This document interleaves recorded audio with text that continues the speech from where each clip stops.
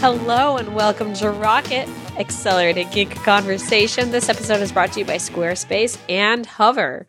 I'm Simone de Rochefort, and my voice sounds totally normal. I'm a video producer at Polygon.com. I'm joined today by Brianna Wu, Democratic candidate for Congress, and Christina Warren, Senior Cloud Developer Advocate and Architect of Microsoft Build, apparently. Welcome to my show. Can I tell listeners, before we started the show, Christina went into a 15-minute epic monologue explaining all your work there, and I just want to salute to you and say you are a planning god made flesh. So I appreciate that. What I want people to know is if they're going to build, there's a good chance that they're enjoying some of your handiwork. Yeah, no, and if you're going to build, as I've said before, rocket rules apply. You don't even have to be wearing a rocket shirt. Just tell me you're a rocket listener, and I will find a way to get you a drink. Alcoholic or not. She'll be on stage and she'll launch a beer into the audience. I wish. But actually, what we are going to have a Channel 9 live booth in the convention center. So it's on the 4th floor, which is where the keynote is. In the Washington State Convention Center, it's on the Sky Bridge, and we're going to have a really big booth kind of desk set up where we will be broadcasting live and doing recorded sessions all day long. So seriously, stop by and say hello because it's right in the middle of the expo where everything's happening. So stop by and say hello anytime during the 3 days. But also, I'll be at parties and events and all kinds of stuff. So if you just see me around or send me a tweet, whatever. We'd love to see you. And Bree is actually going to be there too. I am. We're going to be destroying Microsoft Build together. We are. We're calling it Destroy. It's oh my God. I just ruined my mic. I laughed so hard into it. Oh no.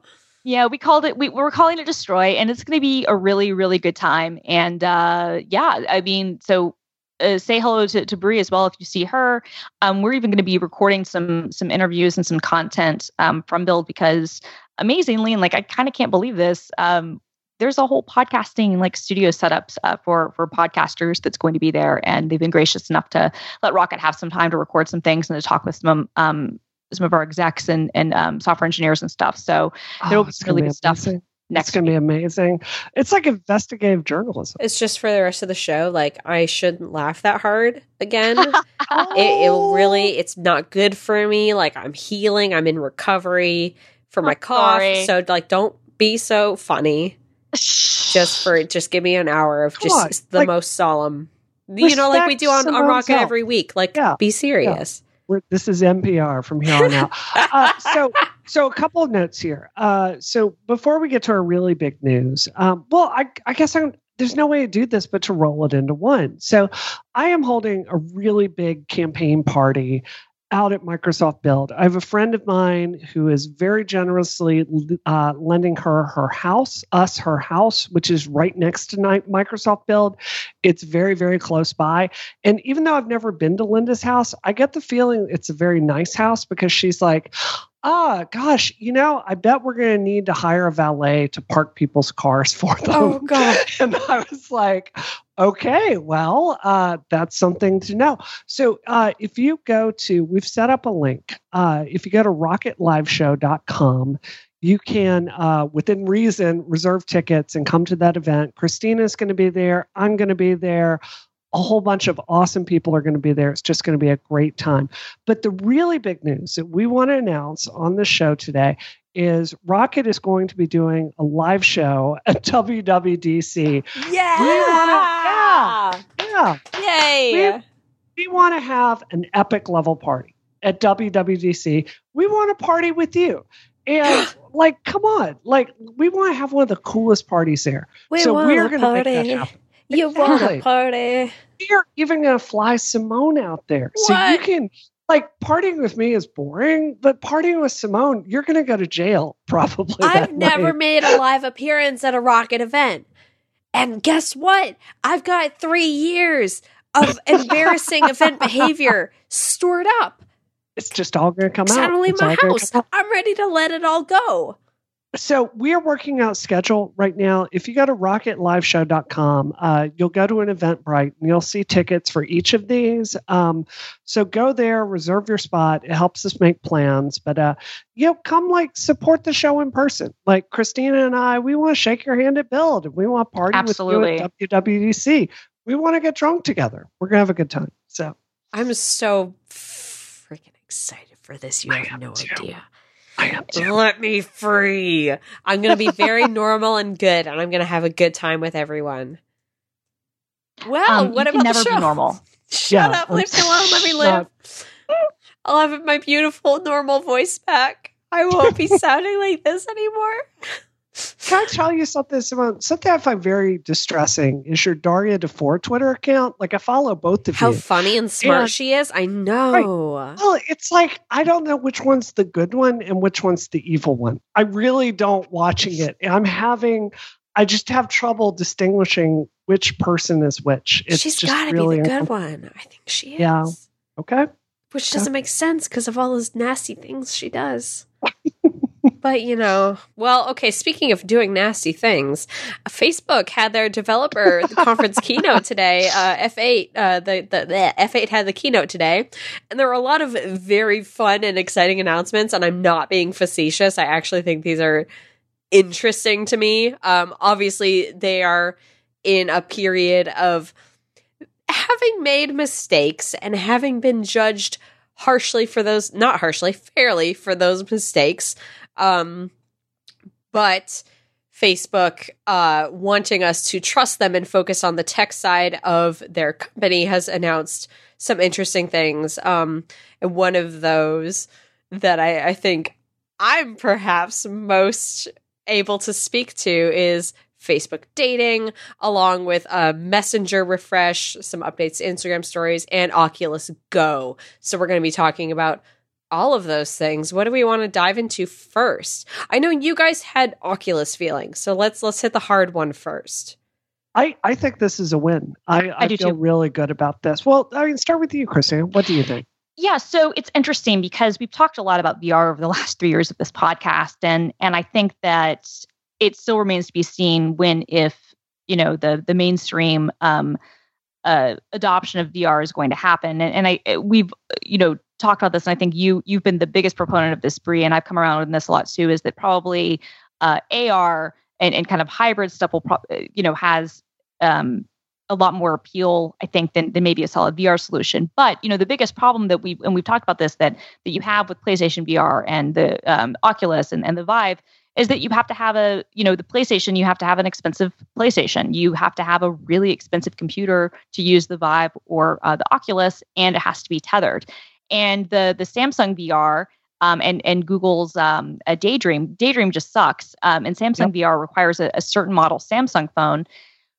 So this is interesting, especially for its price point, in that it is a complete solution. You don't need a phone. You don't need a computer. You don't need a game console. This is literally just something that you can buy and use. And we can discuss how good quality things are. But this is at least finally a mass market product. And that's what's really exciting to me about it. Any of the negative things aside, we finally have a mass market VR solution. Yeah. Mm-hmm. Yeah, I think if Oculus or VR finds its way into the mainstream, this is going to be it. So, I think it's worth saying I haven't personally tried this yet, so I cannot personally vouch for it. But I have seen a lot of reviews. I saw Verge's coverage of it, which was excellent. And Gadget had a really interesting video review of it. And here are a couple of points that I saw that I think makes this a likely success. One of the problems with Samsung VR with Oculus is, if you're using it, it drains your phone in about an hour. So you can't really watch video on it. And if you do, you're going to be like without a phone out in public. So it's not really a pragmatic solution. With this, the batteries are like it charges on its own and it's not relying on a phone or whatever. So I think that's a really big step forward. The price point is right. And what the reviews I've seen so far have said is that this is actually a tenable way to watch television. Yeah. And every one of the ones to date, even like the really expensive Oculus Rift, I feel sick playing it for longer than 15 minutes, much less watch a whole movie. So I'm really hoping that their new display technology inside of it is as good as what the reviews are saying. Because I think that could be, like, imagine being on a flight and just completely tuning everything out. That would be totally. Yeah. No, I mean, especially since like it works with Netflix, it works with I think YouTube. And some other apps. And I know that they're trying to get more support. And so, yeah, if you could have like offline Netflix support, assuming there was enough storage on it or whatever, like that would be really compelling. And what the price point's $200, is that correct? Yep. Yeah, which is really, really impressive. I mean, okay, I haven't played with them yet, but I dumbly ordered the latest version of Spectacles last week. Because I'm you do that. Oh, Christina. Yeah, it's like I'm going to have them build. Train crash. Oh, I'm going to have those at Build, you guys. And I'm going to use them to upload things to Instagram stories. You're going to be a content creator.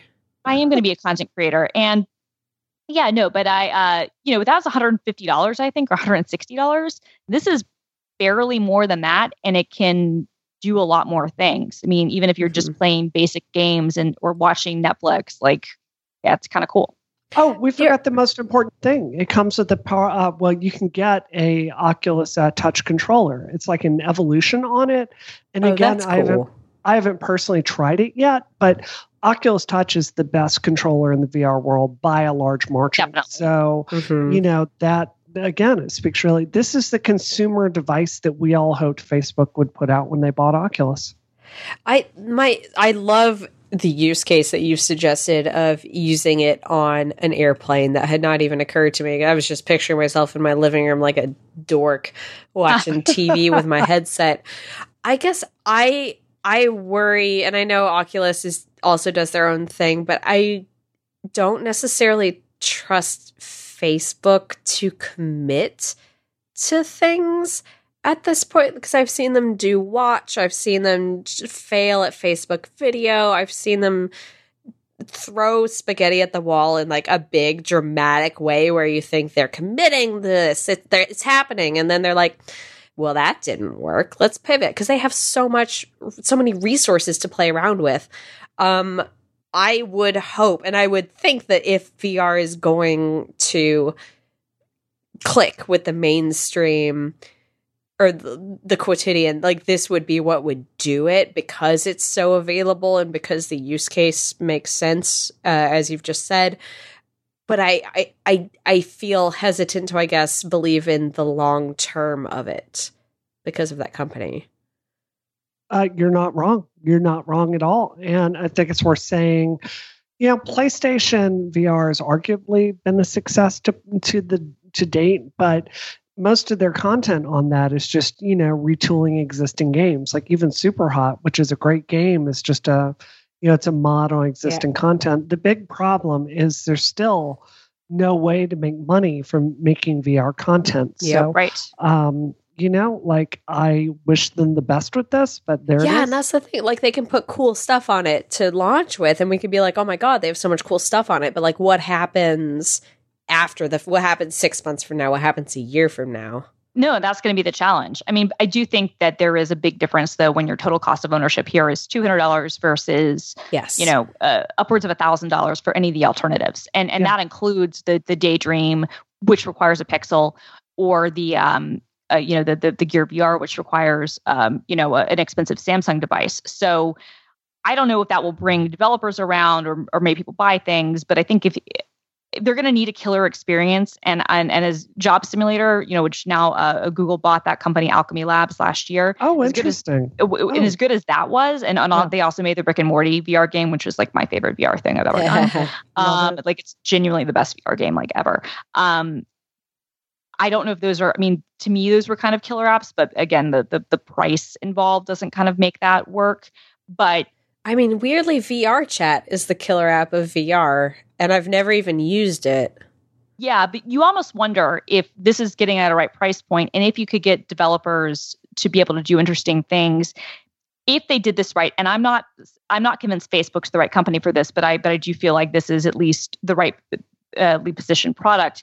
You could create, a Nintendo Switch type of ecosystem or interest in that people, even though it's not the hardware is not the most powerful, you could build really fun experiences and really fun games around it, and that people would pay money for those things. But getting to that point and whether or not Facebook is the right company to steward that, I'm not convinced of that. But I do feel like, I don't know, I feel like there's potential here at the very least. Yeah, definitely. Shall we talk about, Facebook dating is obviously, well, let's put a pin in that. Let's talk about it right now. Okay, so Facebook is talking about introducing a sort of segment of the Facebook app that it's separate from core Facebook. It's separate from Messenger, that is dating, where it shows you people that you're not friends with, and it focuses on using like events and groups that you're in and events that you're interested in attending, and using those to allow you to meet and converse with people on a first name only basis,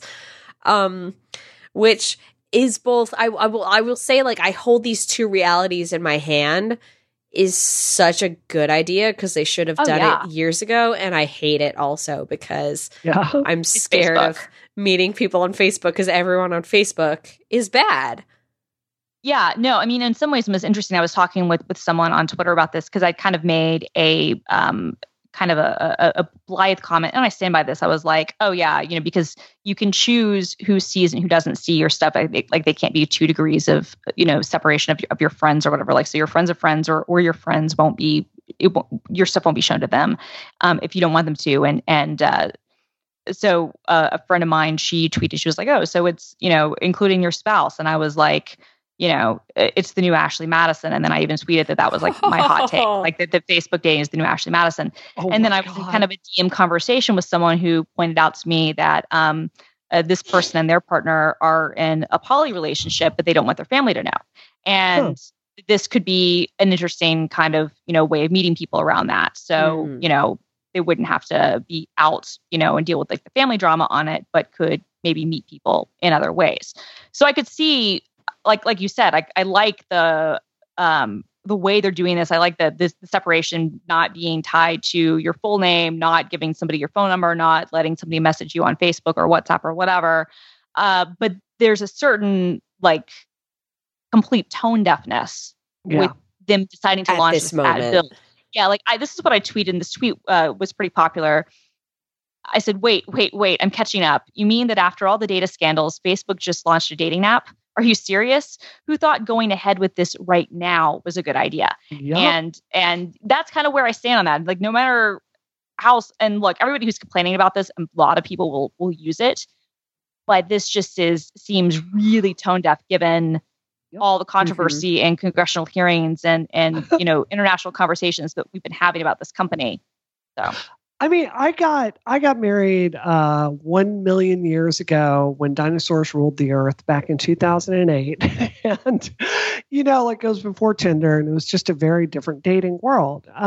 But, people did meet a lot on Facebook. Like, I met a lot of boyfriends over Facebook. And I met people on MySpace.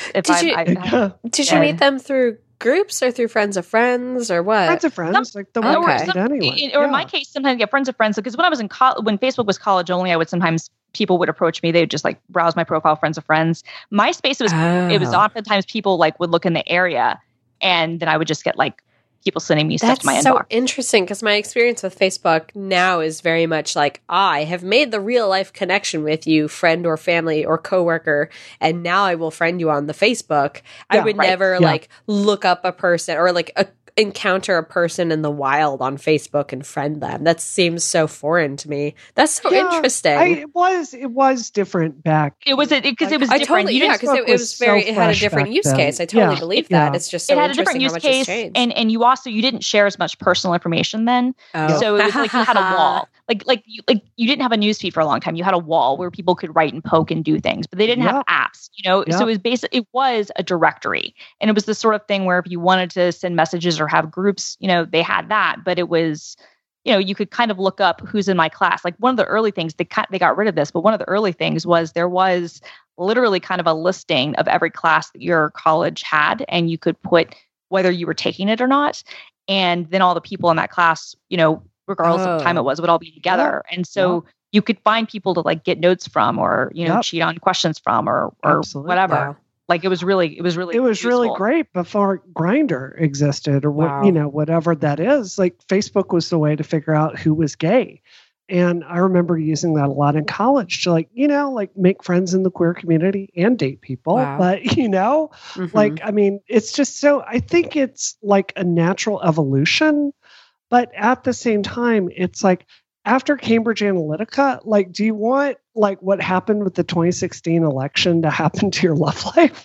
No, oh totally. my God. Well, totally. But also what's really interesting. So, Tinder was for a long time a requirement that you had to have a Facebook account to use Tinder. And I don't know when that changed because I actually thought that was still the case. And apparently it isn't anymore. But for a really long time, you had to have a Facebook account to use Tinder.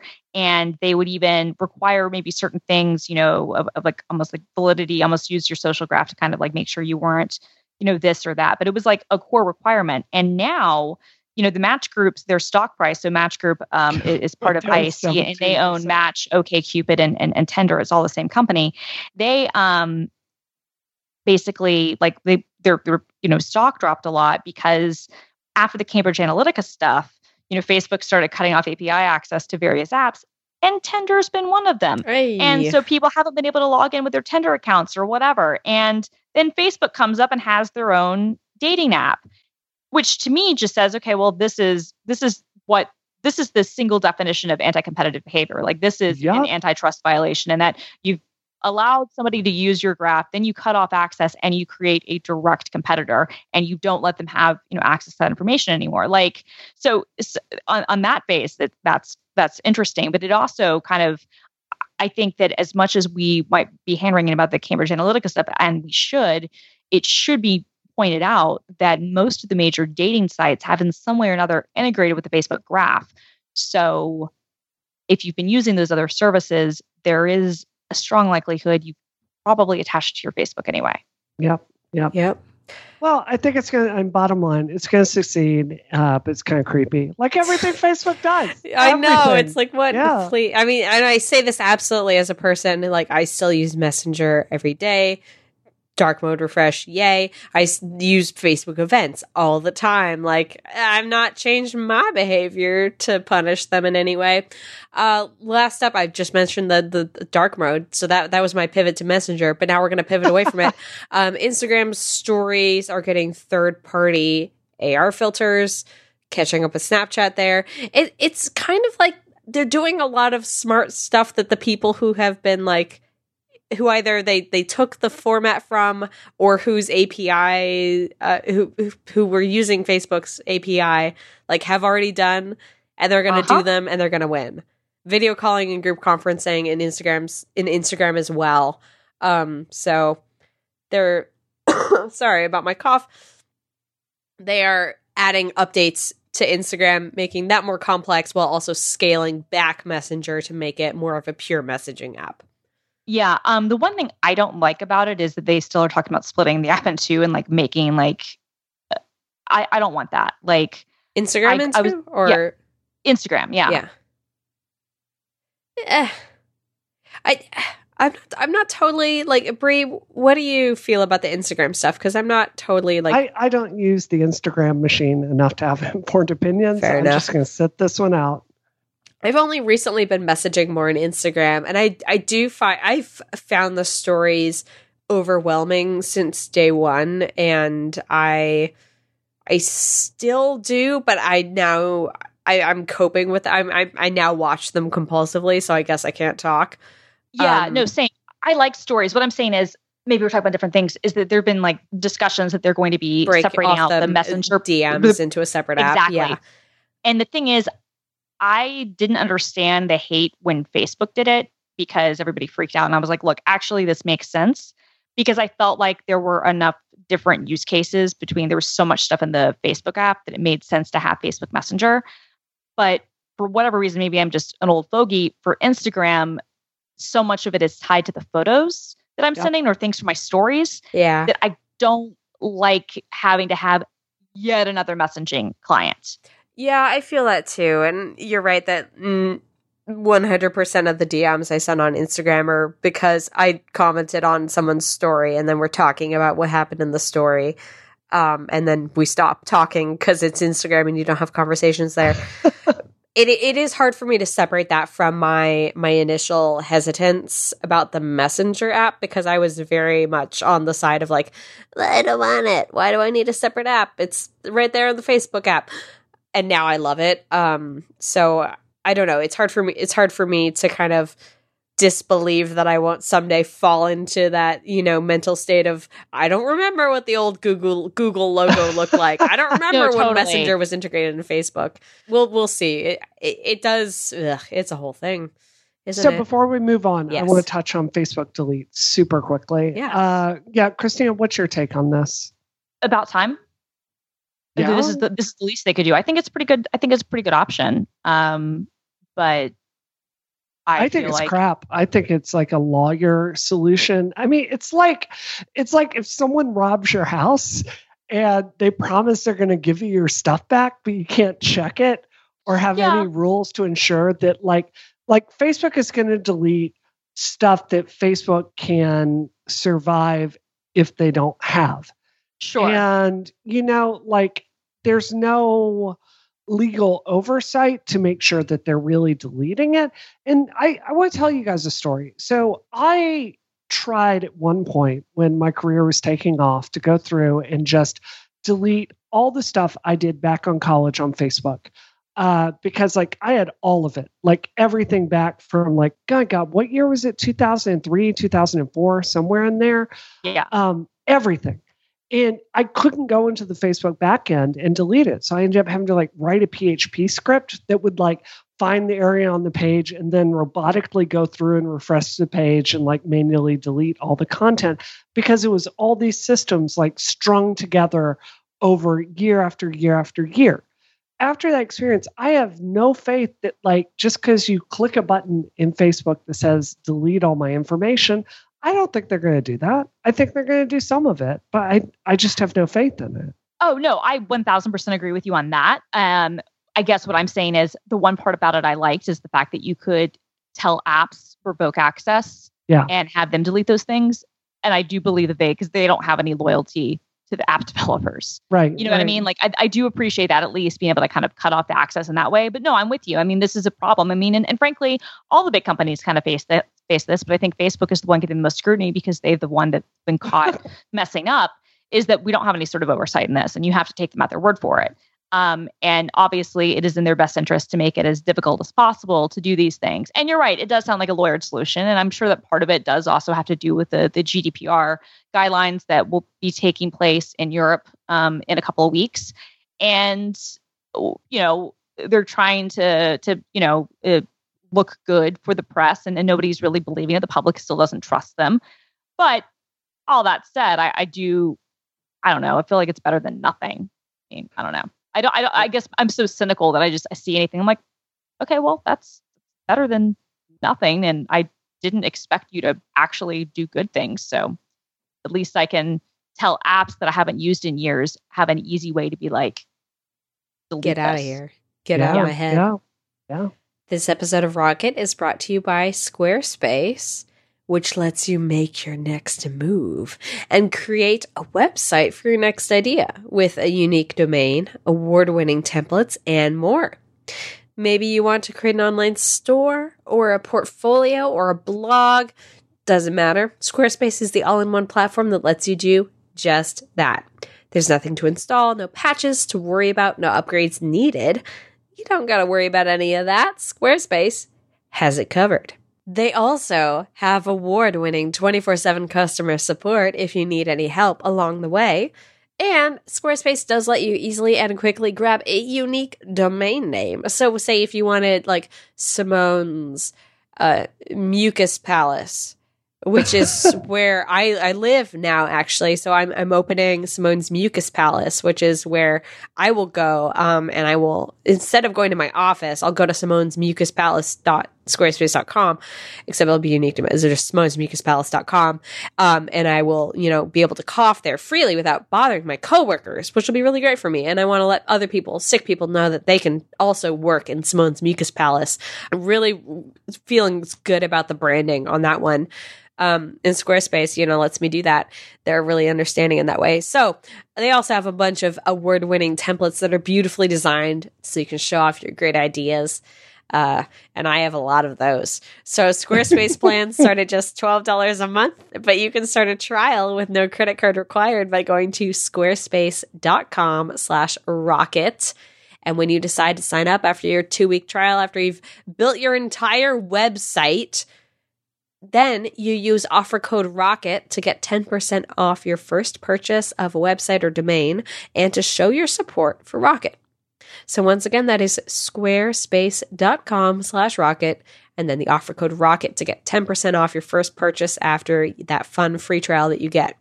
So thank you so much, Squarespace, for your support of us and of Relay FM. And of Simone's health. And of my health, yeah. Yes. They're really looking out for me. Okay, I think it's finally time for Brianna and Christina to give me their Nintendo Labo reviews. I love it. Yay! I love this. When you and Brian were doing the Labo video together, I was like, okay, that's just Simone because she's talented, because she can emote joy on camera like that. And wrong. No. It's like if you were, I'm not going to tell you that Labo can medically cure depression. I had a bad day and then I'm putting together the car and I'm just having a freaking blast. It is amazing. My husband and I found enough time to put together the Labo piano and it is just joy. Yes. It is just joy. I mean, so like our experience with this, Frank and I, we built the remote control car. And so the process is you build it and then you play with it and then you discover it.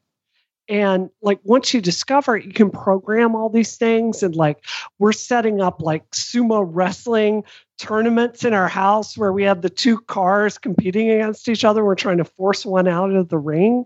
It's just joy. I love this thing. Christina, what did you make? So I made the car and I made the piano. Everyone loves the piano. You guys didn't make the fishing rod? No, because it scares me. Like that one just, no, it is baller. I just have not had the time. I've been a little busy. Like what I want to get at there, Brie, and your thing. Like when I'm watching the video back of me playing with a silly little RC car, like it doesn't look impressive, but I remember the like utter delight that I felt when it moved and we were able to do, and the discovery process of figuring out what it did, like it genuinely did like tap into somehow that part of like kid Simone playing with stuff. Yes. And the actual, like the creations, like I don't know if you guys saw the video that The Verge made about the guitar that they made. They managed to sort of put together, Dami Lee, who works at The Verge, made a Labo guitar that actually functions because Labo lets you create and like program the Joy-Cons and stuff. And Brian, my coworker who I actually did the Labo video with, or the RC car video with, he went home and he made the piano that night. And he made the Wii Shop music with the piano. And like using the vibration on the Joy-Cons, like he managed to record the sound of the Joy-Cons vibrating and mix that into the track to make like a xylophone sound. Like there's just so much cool stuff that you can do.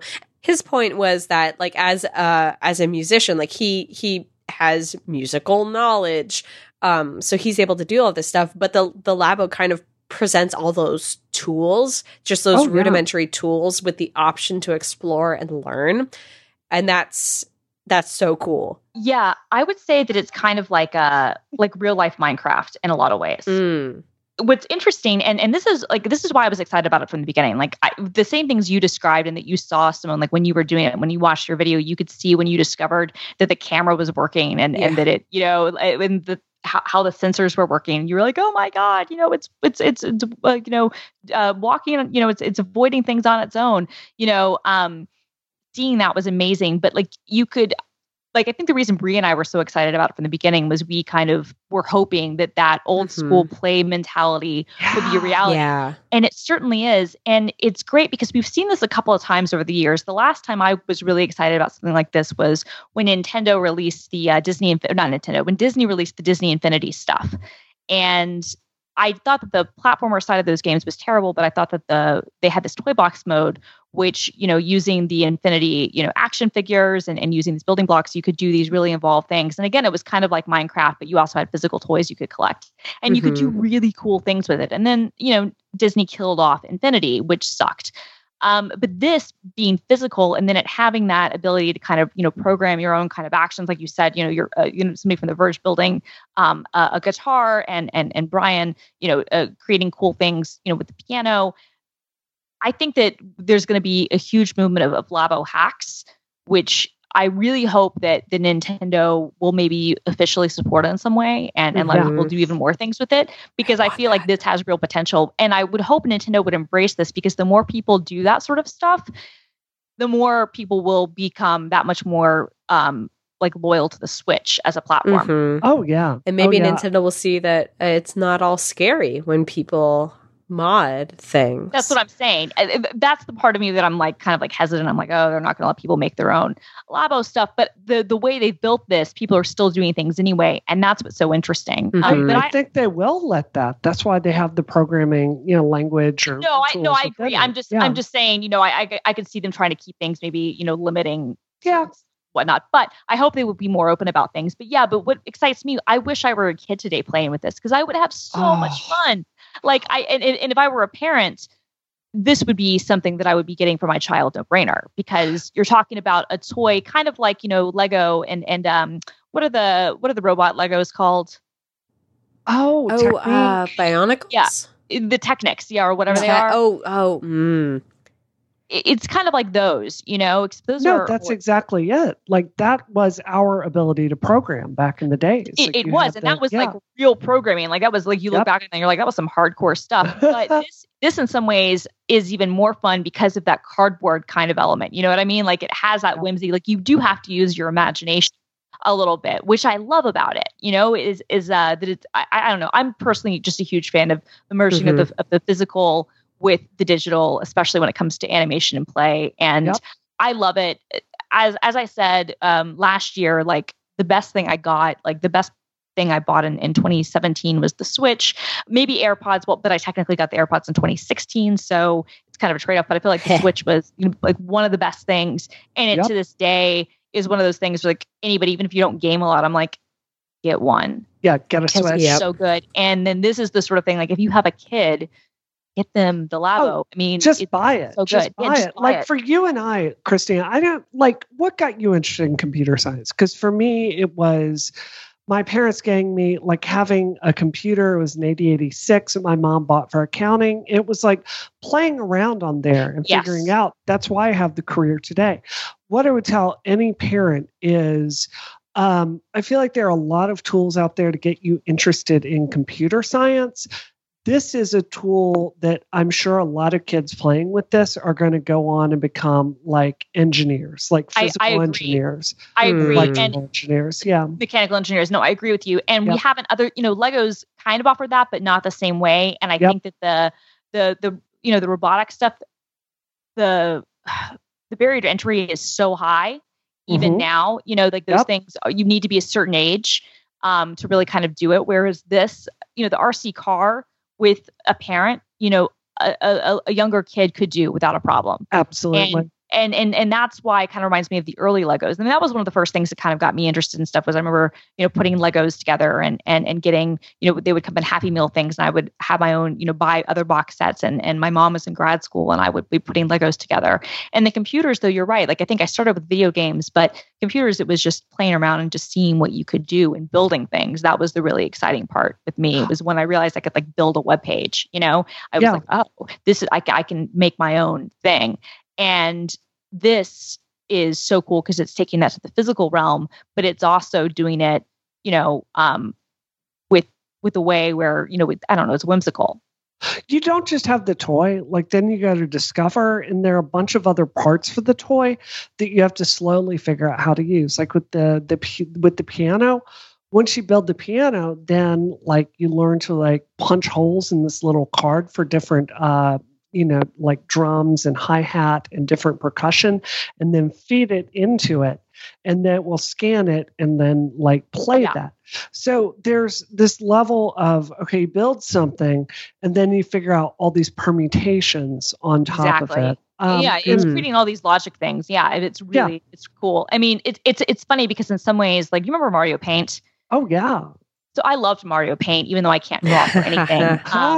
But I loved Mario Paint because, you could create music and you could do all kinds of things with that. And it was like a slow, tedious process. But it was funny because I used to use it as a titling tool for videos. So because I had it connected to my VCR, because you could basically record stuff from your VCR. You could print, basically. I had a print command, and by printing, you could basically, have, if you had your VCR connected, do stuff. And so I would use it to create titles. And then I would also record myself playing like Super Nintendo and like make titles for my games and use like 2 VCRs connected together to try to do, a very rudimentary editing thing because, I didn't have a nonlinear system. So you have to, go forward on one part of the tape, get to where you want to be, go to the part of the tape, where you want it to be in the timeline and press record and hit play on the other one and that sort of thing. But that's what I used to use Mario Paint for, would be to make video titles and kind of animation things.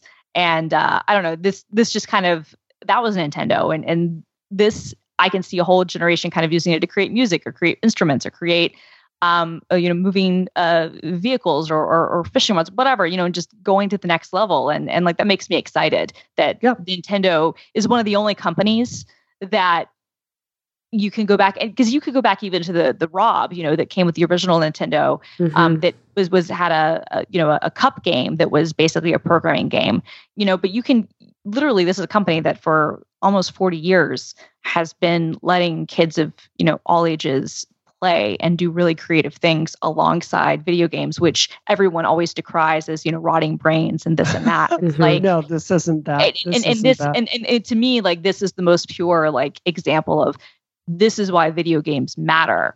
Yep. Because of stuff like this. Because of what you can create. Last I'll say on this.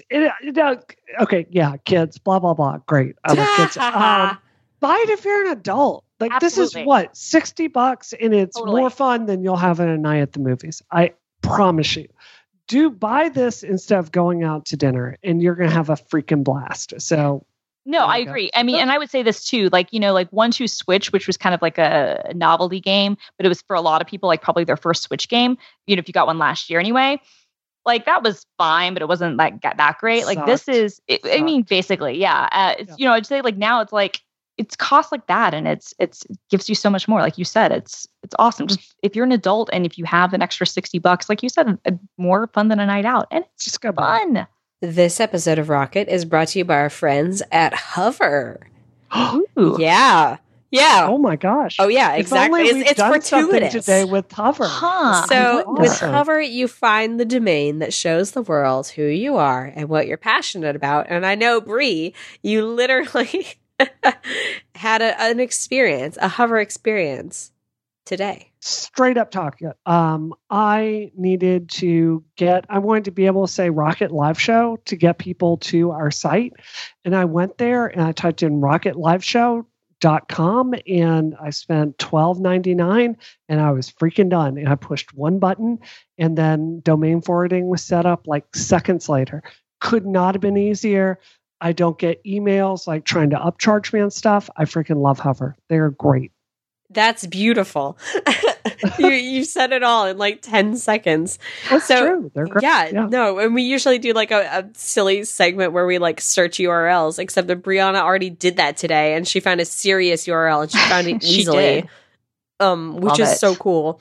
So if you have an idea that you want to put out in the world, or like you have an online identity that you've created and you haven't bought the domain for it yet, oh my gosh, get on that. Yeah, seriously, because people like Martin Shkreli buy individuals' names as their domain names, so that when they're mad at them, Like that happens. So like if you have a nickname or a real name or professional name or whatever, buy your name. That literally happened in the Vanity Fair cover story about the fake heiress. She would buy people's names, domains, and then like offer to sell them back for like $1 million. Don't let it happen to you. Buy your domain. Maybe an idea for a website or a business, something that you're passionate about. Go to Hover, look it up, find a bunch of fun domain names for it. Brianna was not kidding about how easy it is to use. It very much is, and it's very fun. So check out hover.com. They have a best-in-class customer support team, and they have free Whois privacy so that the bad guys don't get your information. Those are two things that we care deeply about here on Rocket, the show where we talk about data leaks, what feels like every other week. Yeah. Protect yourself. We're going to have to add a second show in the middle of the week to start covering that. Rocket leaks. Oh my God. It could be data leaks and then also like all the cool leaks that we've heard about. It'll be a good time. It'll be better. It's always a good time. Anyway, the most important thing is hover.com, where you're going right now. You're going to hover.com/rocket to get 10% off your first purchase. And that is hover.com/rocket. You can buy leaksandleaks.com, maybe get for your information leaks, as well as I guess information leaks is a data leak in a sense, but like somebody could like whisper you some exciting information and that'd be one kind of leak.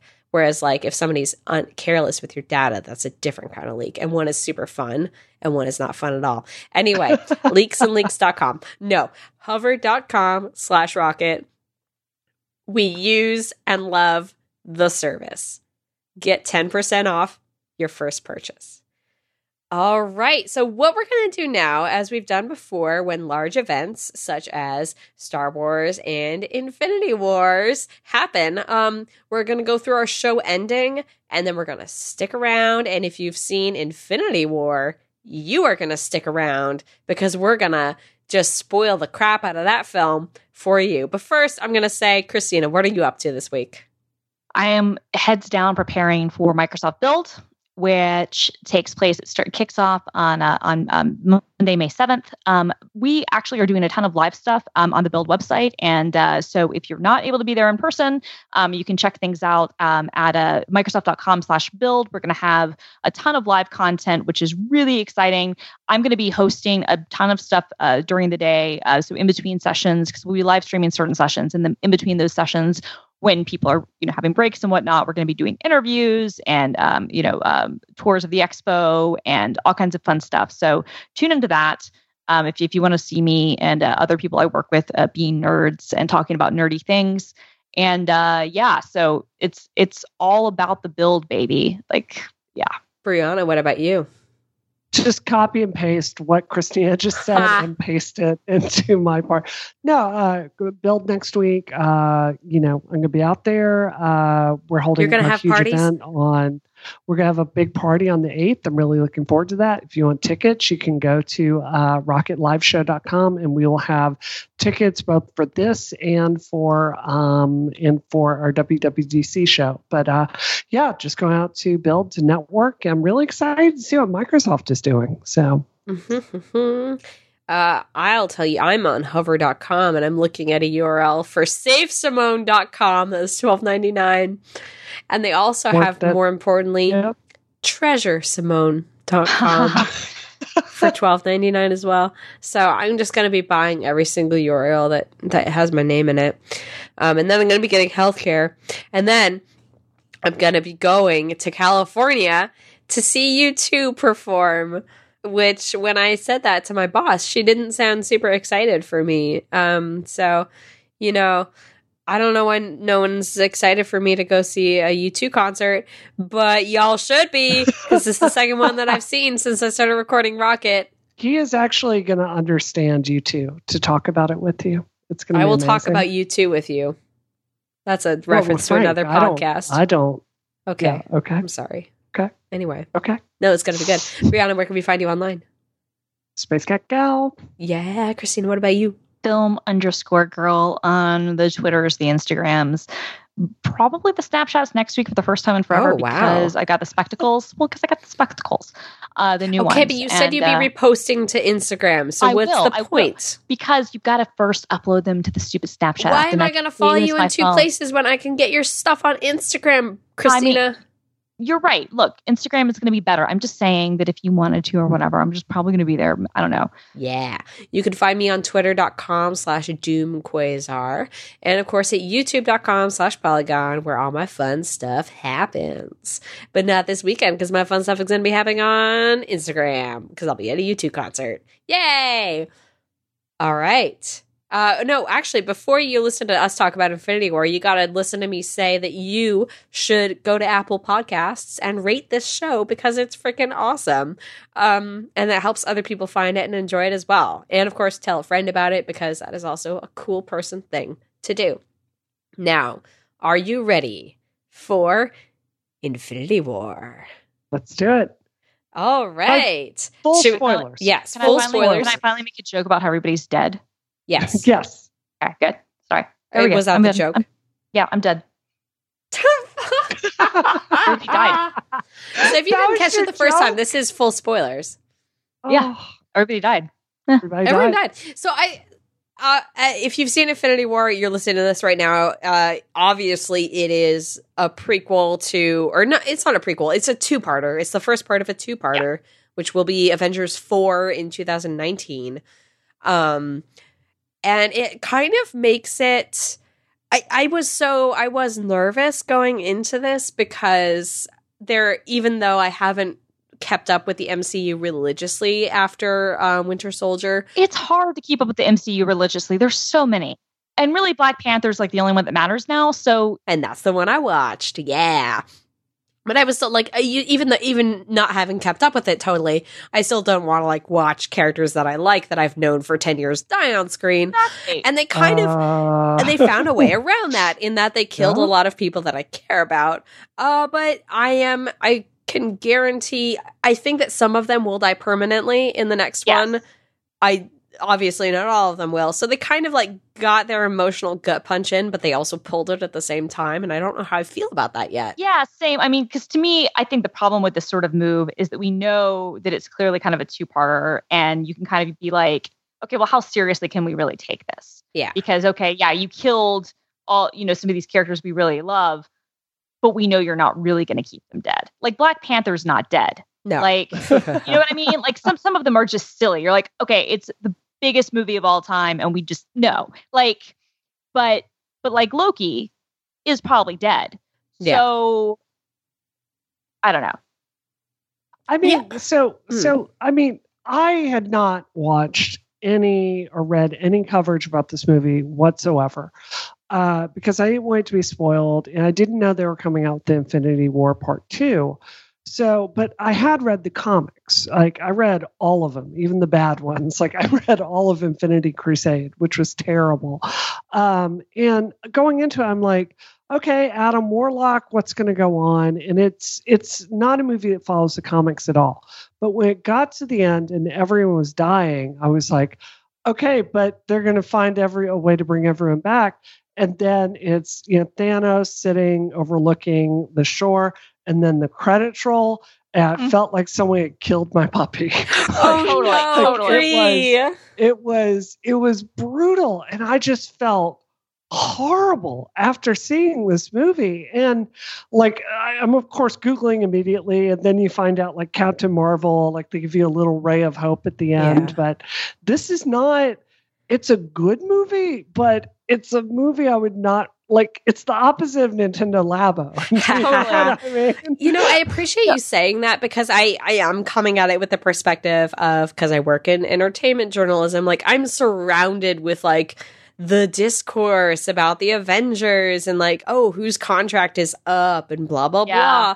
So, but going into it with that perspective, and especially I think the perspective of like, this is what will be a huge family blockbuster, that is scary, even knowing that there's a sequel. No, totally. Yeah. No, I would agree with that. And like you, Simone, like I kind of sit somewhere in the middle. Like I used to be way more, involved and attached to the news cycle of the entertainment industry than I am now. But I'm still plugged in, and I've just seen so many movies. I'm just so cynical about certain things. I'm like, even though I didn't know for sure that it was going to be a 2-parter, but I figured, of course, they would do another Avengers film.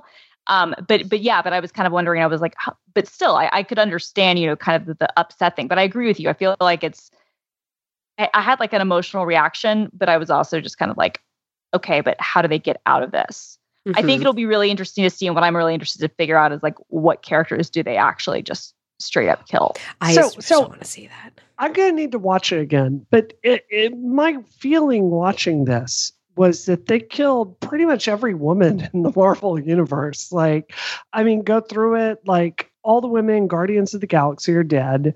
Black Widow, she's dead. Like, there aren't many women left. Am I wrong about that? Am I gonna have to like go body count this to like verify that? Well, what's her face? Brie Larson is gonna be coming in with Captain Marvel. Yeah. So you're totally right that like all the ones that we've been introduced to. Did Okoye end up dissolving as well? I was so shocked emotionally. I can't remember. It's like one of those quantity problems, I think, where it's like they dissolved all the women. Yeah. And there were only 4 of them to begin with. And they dissolved That's fair, 50 white men. Fair. Yeah. But I totally see what you're saying. And like not knowing which of them is going to make it back is kind of annoying because then it's like, well, then whose death is hitting me? Like, I'm going to walk that back because I do think that no matter what happens in Avengers 4, like the characters that have quote unquote died, we will get a chance to like kind of mourn the ones who have actually died. While celebrating the ones who will come back. What I am like Gamora though, returning to that because she did not dissolve. She was thrown off a cliff. No, I think she like Loki. Like I think they're like straight up dead. Yeah, right. Like Like and Gamora. Like that's really interesting because what does that mean for the next Guardians of the Galaxy? And it's interesting because in the sense that I was just talking about this over drinks tonight. In the sense that this is a film, it feels very finite. But then all I could think about while I was watching it was also like, this is so connected to that weird cosmic side of comics where I could totally see the next Guardians film be about them somehow finding a weird way to bring Gamora back to life. No, and because it's connected to comics, it wouldn't feel cheap. That was kind of part of what was it, X-Men 3 when Jean Grey, like, that was basically the whole thing, right? Yeah. I mean, that was, you're right. This could be part of the cosmic. That could be part of their whole quest. You're right. It could be. We just don't know. I mean, and that's, I don't know. I mean, I think that what's interesting about them making this decision is that a lot of people, I think, go to see like the big Avengers films, but they don't see all the other MCU films. They might see a couple, but it's not like they watch all of them. And this is now going to set into motion the storylines for those other films. So it'll be interesting to see, I guess, like, what they do with the next Avengers film, with other MCU things that happen in the interim, like how is that going to work? Because you obviously can't retell however many stories you've told. I think the two that are happening, Ant-Man and Captain Marvel, are both take place before Infinity War. Weirdly enough, yeah. So that makes sense. They're kind of dodging it. So this was another thing that was really hard for me to like. It's a hard movie to rank because in some ways this was the ultimate Marvel movie in the sense it's adding up all these plot points that because I've seen every single movie up until then. Like I've seen every Marvel movie and it's like giving you it's a huge payoff for having seen like 19 or 500 movies before it. But at the same time, it's not a good movie in the sense that you have a lot of people that have a story, but it's only a little bit of a character journey for every character. Right. Like they have so many characters. Right. So like Gamora dying isn't really, it's not a tale that gets told in a way that you can feel that death as much as you did the death of Wolverine. So do you see what I mean? Like it's a great movie with an epic scale and a huge payoff, but it's also a very shallow movie because towards the end of the film, it's like 5 different storylines are going on. You're getting 5 different fight scenes it's jumbled. Do you know what I mean? No, I 1000% agree. And I think that is a product so much of just the sheer success of the MCU. Yeah. They've created all of these films and all of these franchises. And then you have, your super franchise and everybody wants to get a cameo. And if you are going to make moves like this is where, it's always difficult, I think, whenever you have these huge franchises and you try to have like kind of the unifying film. But it's especially difficult if you try to make that unifying film have like a really strong kind of like storyline progressing plot, because like you said, you only spend a few minutes with everybody. Yeah. And so you can't give it the gravitas that it might deserve or that they might, be able to get in their own film.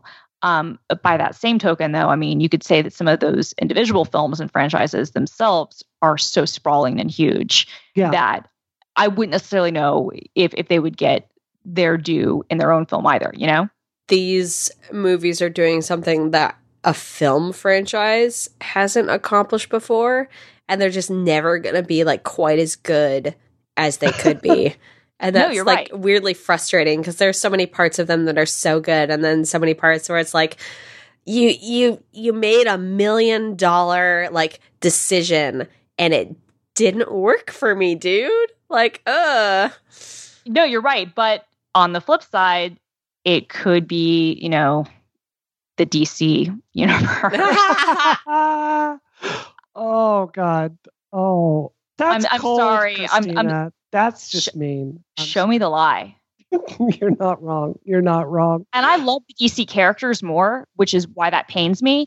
Yeah. But the franchise is just a disaster, and like bring back Christopher Nolan, because honestly, he's the only one who could do things. And I have to say, the only person I could have seen maybe making these sorts of decisions and who did make these sort of franchise decisions where they didn't then retcon it was Christopher Nolan. Like Harvey Dent and Joker died in Batman, Dark Knight Rise,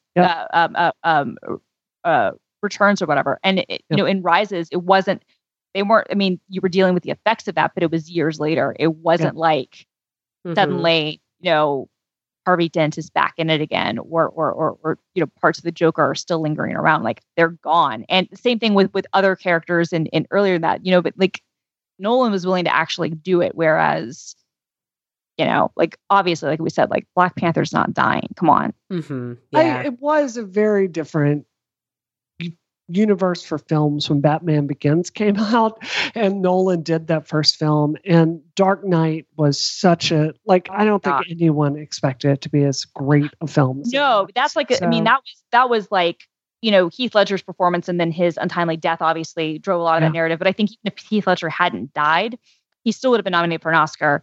And I think that it was like completely messed up that film wasn't nominated for Best Picture, because it was, in my opinion, one of the best films of that year. And to me, it's like the best superhero film ever, like in terms of pure quality, maybe not in terms of like enjoyment or whatever, but like, no, I think it is.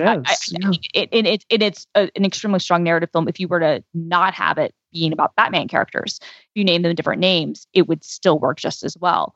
But yeah, you're right. It's a completely different era. And then obviously the Marvel stuff is so secondary to that, but it really, I don't know. It is so interesting to me to think back about Iron Man, and when Iron Man came out and there was so much uncertainty about it. Robert Downey Jr. had some career renaissance, but he hadn't really had it yet. We all knew he was finally off, the drugs, we thought, but he was still a risk. Jon Favreau was best known as being an actor, not a director. And Marvel, in this sort of way, the last time they tried to do anything was Daredevil, which obviously was a disaster.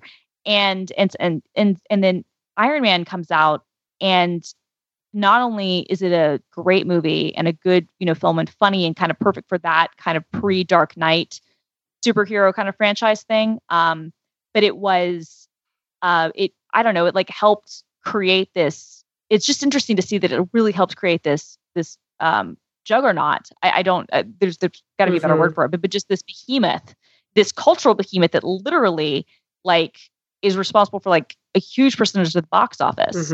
Yeah, it wouldn't exist without Iron Man.